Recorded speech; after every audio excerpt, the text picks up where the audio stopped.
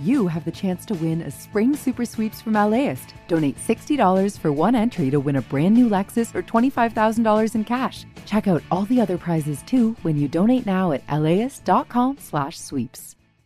I'm Tracy Thomas, host of One for the Books, a live literary event series from LAist. We are back with guests, author Amanda Montell and actor Bella Lavelle. You can find us on May 15th at the Crawford Family Forum. Tickets at laist.com/events.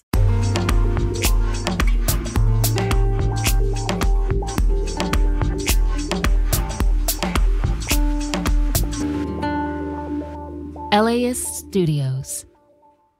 I think the reason we are sticking to our guns so hard is because so much of this entire negotiation is about preserving writing as a profession. Hello, everyone. This is Retake. I'm John Horn. That is Bridget Munoz-Leibowitz. She's a screenwriter and executive producer of The Gordita Chronicles. It's a great show that was canceled after just 2 weeks and then removed from its HBO Max streaming platform. I talked to Bridget about why the Writers Guild of America is on strike and how practices like mini rooms mean younger writers from more diverse backgrounds are getting squeezed out. And she also shared what happened when she asked an artificial intelligence program to create an episode of Friends. And later, since the days of endless TV shows on streaming may be numbered, I'm going to bring you some recommendations for shows that I love. But first, you may know her projects, Sherlock Holmes, Perry Mason, and Doolittle. Susan Downey has a long track record of making films and TV shows that have mass appeal. I met up with her at the Team Downey production company offices in Venice, where she and her producing partner / husband, Robert Downey Jr., are busy creating nonstop.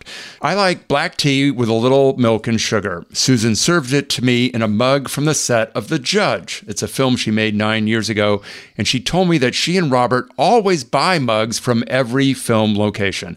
She talked about bringing their 2 children with them around the world set to set, and I asked her what that was like. It's an interesting question because it predates having kids, the answer. Robert really taught me because he has been doing this so much longer. He has lived his life on sets, whether it was his father's movies or when he started doing his own things. So, I was very focused on the end result. We're shooting to get the product to then go in editing and have a movie that we're putting out. And he was like, no, the majority of your days is actually the process of making something. So you have to figure out how that becomes living. You have to live in that process. You can't live with the goal in mind, because that, at the end of the day, A, you can only control so much, and B, it's a done thing then. And you've just spent all of these days. So anywhere where we would go and make things, we would try and figure out how to, even with crazy hours, kind of get a life in there and bring artifacts from there. And so it just naturally flowed into when we had kids that they would always travel with us. He and I have a 2-week rule that we've held to, which is we don't spend more than 2 weeks apart. And so when we can bring the kids, we do. If he needs to go off and do something and come back, it gets a little trickier as they're getting older and have, Little League, and he plays baseball, she plays softball. They have other after-school activities, but we managed to make it work. It's a bit of our traveling circus, and they also get a ton out of it, both seeing us working and loving what we do, but also getting to experience other parts of our country, other parts of the world. When you were thinking as a company about the kinds of things you want to make and the kinds of things you are able to make, because they're not always the same thing, do you think there's a theme to what you're attracted to? Well, I can tell you that we're always looking for a new challenge. So if something feels familiar because Robert's experienced it before or somebody else has done a great version of it, we're not going to be interested. And we tend to look at things, whether we're talking about features or television, that drive from character. And usually it's a pretty offbeat central character. And kind of figure out what is this piece saying? What are we exploring? And then it may be a genre piece across any number of genres. We aren't specific there. And I think the other component when you step back and look is that we love world creation. And not in that traditional kind of sci-fi version you might think of, but it could be 1930s Los Angeles. It could be the world we built for Sherlock Holmes. And I really want those worlds to feel authentic and then be able to play in them. And I think the last component is you put so much blood, sweat, and tears in things that for me, we try and capture the largest audience possible. So it ends up being fairly commercial entertainment, even if it, again, is a little bit by design off-center. One of the things that I'm curious about is your experience before Team Downey started. What did you learn in your jobs before Team Downey that you wanted to retain, and the things that maybe you didn't want to emulate? Sure. Well, so right out of film school, I went to the USC Film School, which I loved and was so proud to come out of, and immediately started working at a company called Threshold Entertainment for Larry Kasnoff.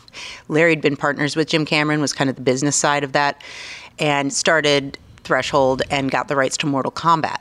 And he had it set up at New Line. He was building a company, and I went and worked for a woman who was running film and television for him.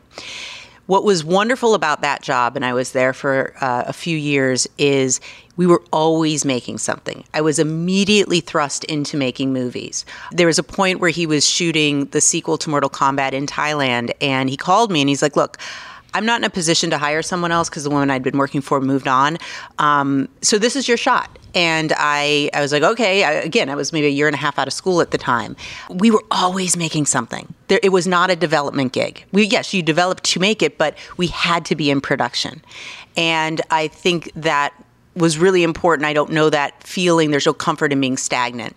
So then I went and I moved over to Silver Pictures. And at that time, Joel was doing the first Matrix, and he really wanted a big movie, a mid-size movie, primarily action movie, and a genre picture, because he had Dark Castle with Zemeckis at the time. And it was my job to find those three movies, pretty much each year. So once again, there was no option to not be making something. And Joel, I have to say, was an extraordinary mentor. He was very inclusive. He would let me experience everything we did, whether it was taking a meeting with someone or in production or being on set. He sent me off pretty early on and go, you're the producer, you're a full producer, because if you don't have the full producer title, they're going to think they can call me still, and I need them to be able to talk to you on set.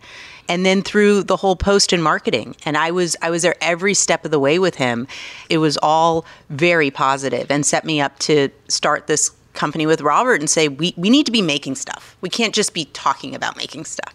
I can imagine there are conversations when you're pitching a project and you're going to get either the direct or indirect question, what's Robert going to do in this? Mm-hmm. And you have to say, this is not about Robert. This is about what I'm doing. Well, it's also just best to be really straight from jump. And sometimes there are things he's absolutely eyeing to do. There are things that he's interested in, but we'll see. He'll be the first guy to read it. And then there are things that there's no place for him in it. We made Sweet Tooth, and there was no role for Robert in Sweet Tooth. Obviously, with Perry Mason, it started as something he was considering, first in features. Then we pivoted to a limited series, and then it became a series. And when we were ready to go, he was busy, and HBO loved it so much. We're so bullish about it. They were like, well, maybe we can find someone else and we can always circle back, but we don't want to risk not having it happen. Because, I was taught something very crucial by Joel, which is you sort of don't want to be the movie after the movie.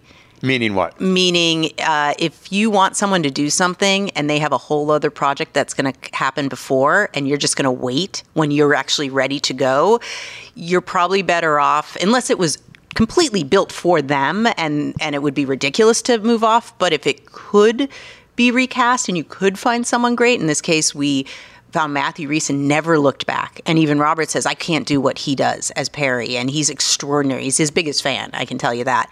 But if you wait, there's a good chance it never happens. How would you describe your creative partnership? It is called Team Downey. I will speak very candidly. Before I came out here, I was having my weekly meeting with my therapist, and we were talking about marriage as a team. And I'm wondering, marriage and work, the team aspects, Are they similar, different when it is a partnership, or is this your company? Right. Well, there's a couple parts to that question. I think I'm going to start with the Team Downey part. The irony is we were trying to figure out a very clever name for the company. In the meantime, we were making Due Date, and everyone kept referring to not even me and Robert, because if they were talking about us, they're talking about us, Susan or Robert. But when they're talking about all the people that were working with us, they would refer to them as Team Downey. So interestingly, for me, Team Downey doesn't actually mean me and Robert. It means all of the other people at the company who work with us. That's one piece. But going to the sort of marriage question, I think the fact that Robert grew up in a household where his parents were always making things together when they were together, and the family was part of it. He and his sister were in it. This can all be seen in Senior, the doc we did that's on Netflix. I think for him, it was only natural to find that kind of partnership. And for me, it does flow pretty seamlessly. There's a very important aspect in marriage and in work of being good at conflict resolution. You're nodding. And I think that it helps kind of in both directions. And we have the most fun when we are working together, or at least having creative conversations about things, even if it's a project that, I'm a little bit more focused on and he's a little bit less focused on. Downey Dream Car, is this, it sounds like it could be a Jay Leno series, but what is it? Essentially, Robert had amassed this classic car collection, but then he also started this thing called the Footprint Coalition, which is scaling technologies to help the environment. And he was sort of realizing there's a hypocrisy in owning these gas guzzlers and yet talking about helping the environment.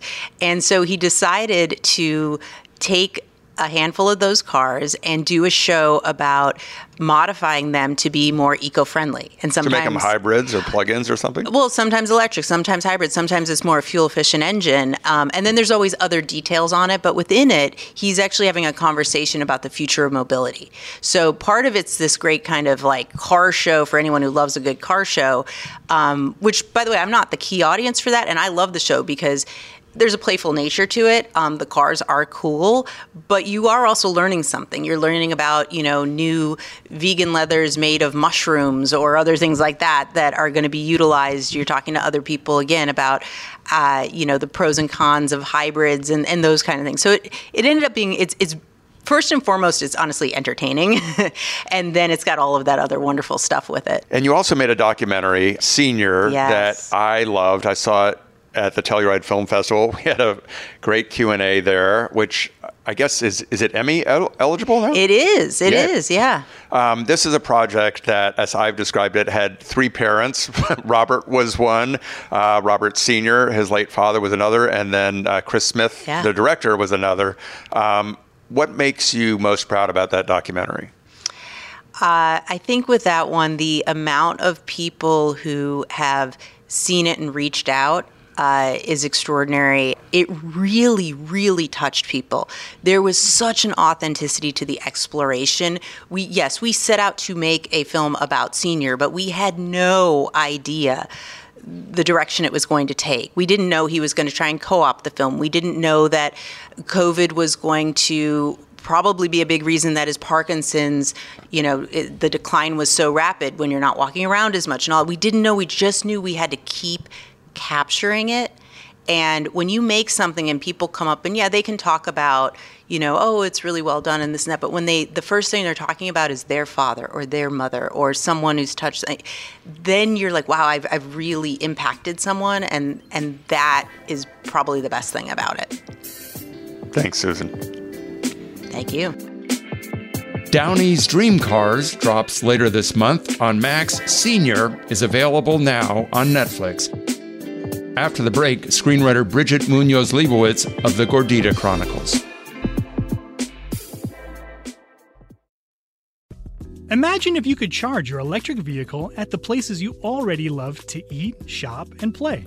Whether you're at the movies, on your weekly grocery trip, or running errands at your local mall, Volta EV charging stations are built around your day-to-day and located in your community and nationwide. All you have to do is check in, plug in, and go about your day. It's EV charging made convenient. Download the Volta app to find your new favorite place to charge.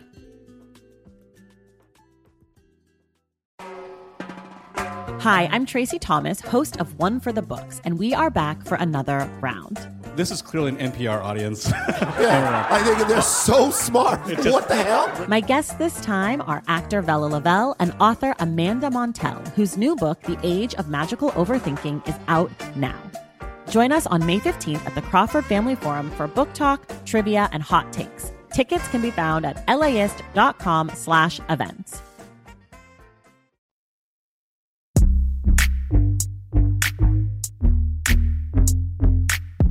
As the writer's strike continues into its second month, SAG-AFTRA, the Guild for Actors, has just voted overwhelmingly to authorize its own strike. That vote comes after the Directors Guild of America announced a tentative agreement on its new contract, with wage hikes and an increase in international residuals. But in all those headlines, what gets lost are how creators are fighting for their art. It is incredibly difficult to get a show made. The odds are stacked against the project at every step, from pitch to production, and sometimes even beyond. Bridget Munoz-Leibowitz knows all about that. She was the showrunner of the Gordita Chronicles, an HBO Max series which ran for just 2 weeks to good reviews before it was canceled. Now she's taking her frustrations to the picket line, fighting for the existence of her profession as a writer. As a member of the Writers Guild, you probably know the Guild is by far the most militant guild in Hollywood. Since 1960, the Writers Guild has been on more strikes than every other union combined. So in the context of Hollywood, how do you think writers have been seen, and is part of what this strike is about, that historical marginalization of writers by the industry over decades? Wow. Well, first of all, thank you for the compliment that we're the most militant union. I take great pride in that, because one of the things that I associate with the Writers Guild is a union that believes in protecting the worker and workers' rights. And I think historically, we have stood up for all sorts of different issues. Every few years, the industry changes and we need to make accommodations for the new way things are done. And so, right now, what we're defending is the very existence of writing as a profession, which happened also previously, in sort of the blacklist era when we were trying to defend against free speech. And so now we're faced with the issue that writers are being systematically removed from the writing process. So that's the ultimate marginalization, in my opinion. And we're also working to preserve the opportunities for diversity to continue to exist in writing as a profession, which again is another form of marginalization that we've found that studios aren't very sensitive to. So yeah, those are some of the issues that we're out there picketing for. Were you or people beneficiaries of writers' programs that brought in underrepresented voices? Because that has been a huge problem, not just for writers, but people in front of and behind the camera in all sorts of departments. But there have been efforts, some led by guilds, some led by the industry, about creating opportunities for underrepresented people to get a break. Yes, I was a beneficiary of the NBC Universal Writers on the Verge program, which is now the NBC Launch program. And I don't think I would be doing this job without it, to be perfectly honest. So, yeah, I think they're incredibly important, and the fact that they are dwindling is a real problem. Yeah, I'm surprised it's still around, because many studios have gotten rid of theirs. I think Warner Brothers has gotten rid of theirs. So let's talk about screenwriting as a lost art or lost profession. I'm going to set aside for the moment AI or artificial intelligence. Part of what has happened over the last few years is that the number of writers who are working on a show and the time that they have to work on that show has shrunk dramatically. At the same time, the streaming model has a difference in terms of how many episodes are produced. Networks, I was looking, The Office had 20 some odd episodes back during the last strike. Streaming series might have 8, maybe 10 episodes. So let's look at the work issues. Fewer writers, less time, fewer episodes. What does that mean in a global sense about how it affects somebody like you? Yeah, well, I think in a global sense, that equals less money. I think, median writer income has declined 23% over the last 10 years, and that's due to everything you just mentioned. Tell us about the mini room and why it is a bad thing. Yeah, the mini room is exactly what it sounds like. It's a writer's room of reduced size. So a regular room would be for say for an order of 10 episodes, 8 to 10 writers would be employed.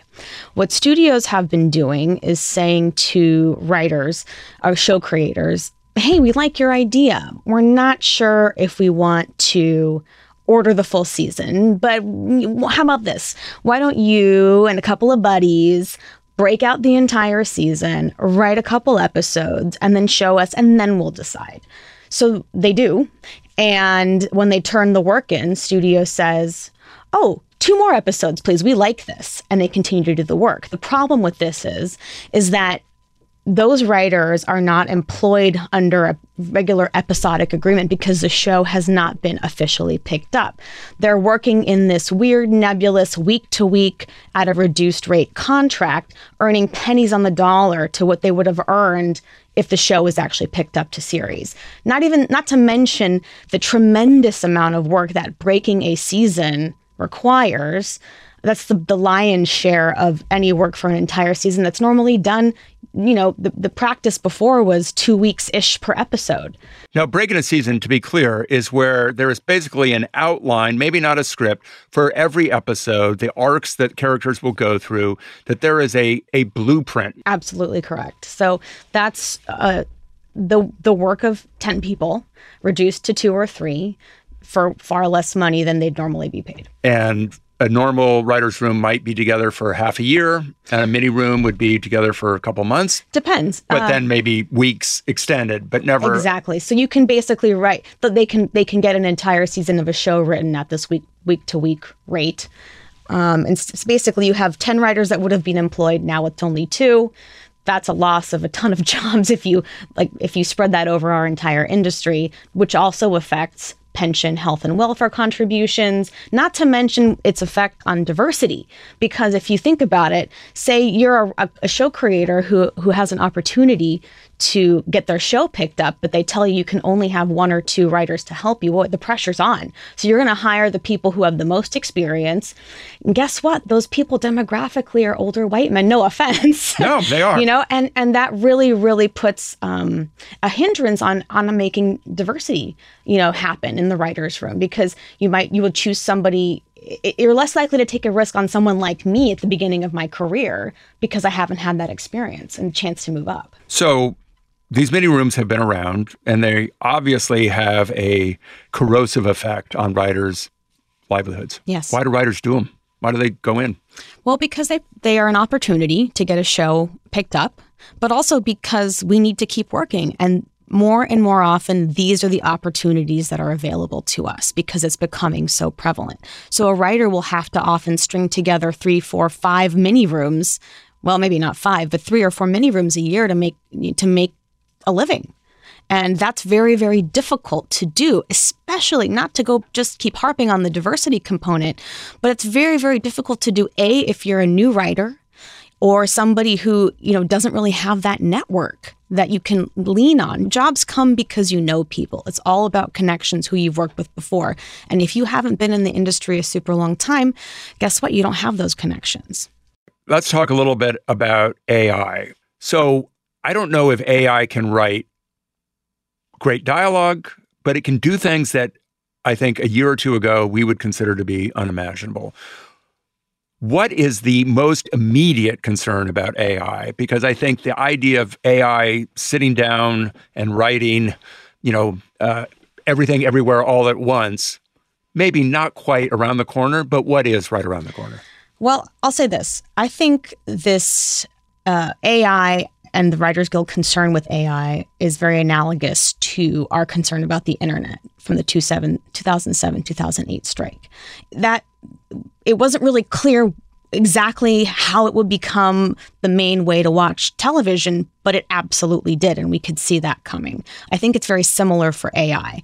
AI, as you said, is competent enough to write essays, term papers. I asked it to write an episode of Friends. I gave it a set of, this is ChatGPT. I gave it a set of requirements. I said, I want a scene with these characters in it.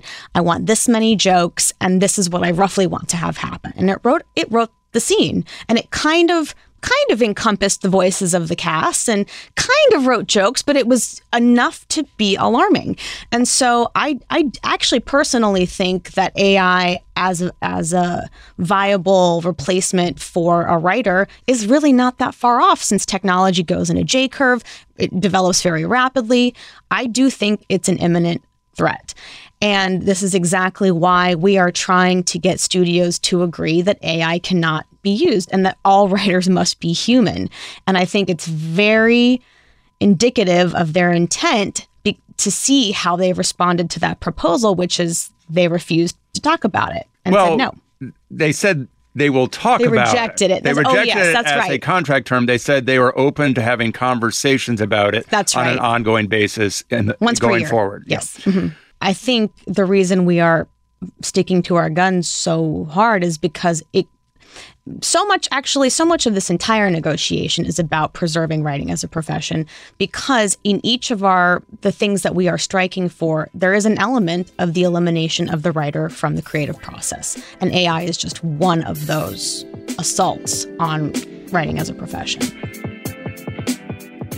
That was Bridget Munoz-Leibowitz, and we should note that since that was recorded, the AMPTP has made a deal with the Directors Guild saying AI is not a person and cannot replace the duties performed by members. So it shows producers are willing to talk about it if they have to. After the break, some TV recommendations, because you never know when the streamers might remove them.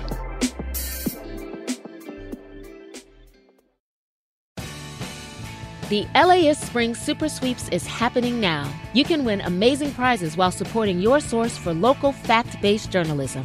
One lucky grand prize winner will get to choose a brand new Lexus or $25,000 in cash. Other prizes include an electric bike from Juice Bikes and $1,000 gas gift cards. Your donation of $60 gets you one entry to win, and the more you give, the more entries you get. Donate now at LAist.com/sweeps. LAist has a new live event series with the James Beard Foundation. We Are Where We Eat will go behind the scenes of some of your favorite LA restaurants to find out how and why they do what they do. I'm Austin Cross. Join me for the first event where we'll explore how restaurants help make a neighborhood, and we'll all have something delicious to eat afterwards. It's May 22nd at the Crawford. Get your tickets now at LAist.com/events.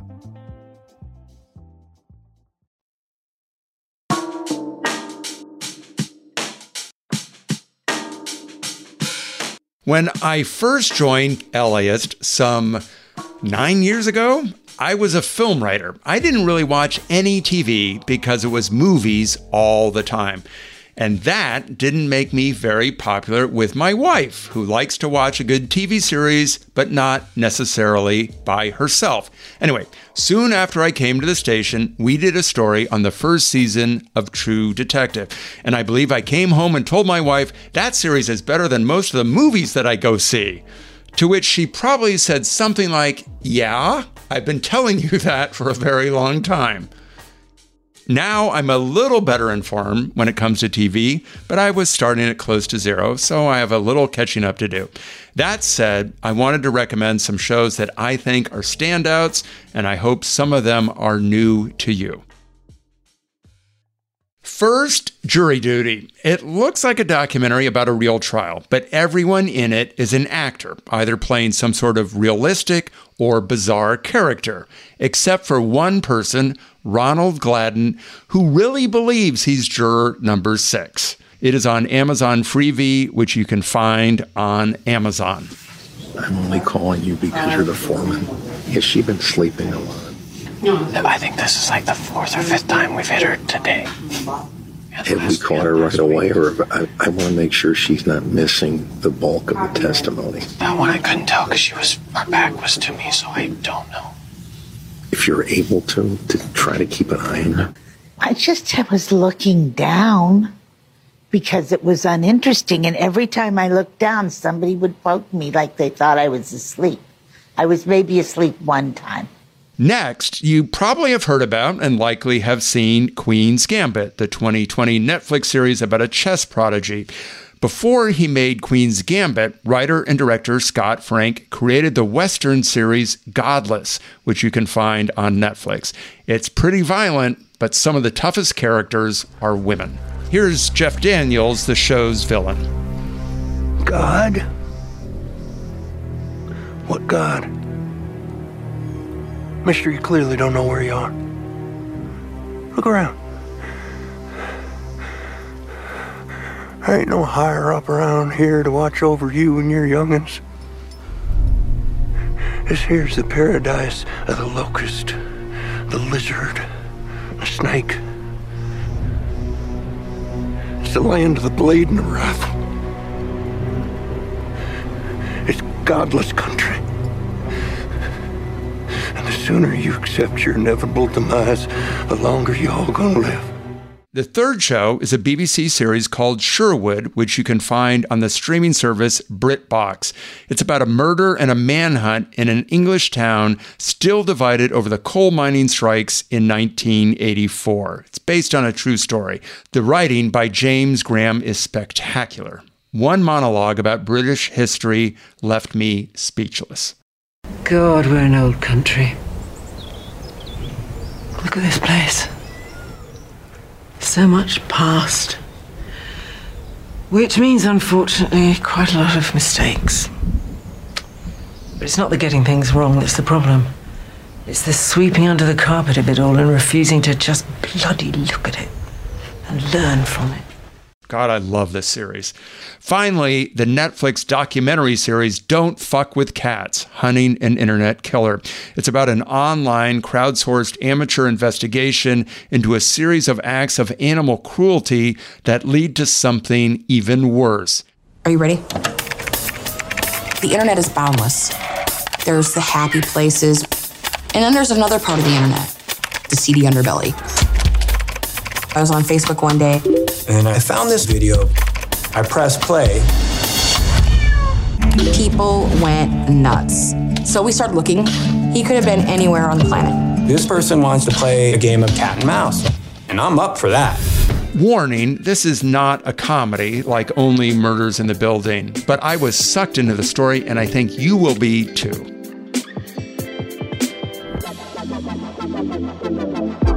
That will do it for this week's show. Thanks for listening to Retake. I'm John Horn. Retake is produced and engineered by Michael Cosentino, Monica Bushman, and Taylor Kaufman, who is also my session director. The editor is Suzanne Levy.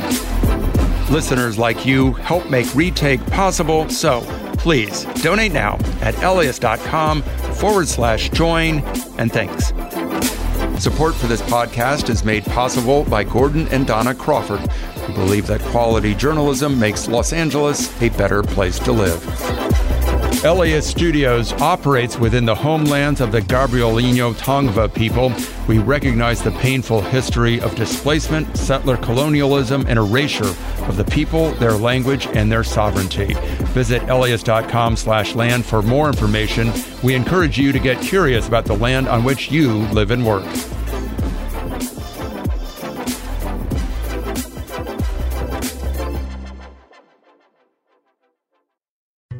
The Colorado River is running dry. Water may not reach millions of people. So if there's no water for everybody. It's up to California's lead negotiator, a 28-year-old. This is a historic thing coming. And 6 other negotiators to find a solution. I want an agreement that lessens the pain for all of us, not just some of us. Listen to Imperfect Paradise, the Gen Z water deal maker, wherever you get podcasts.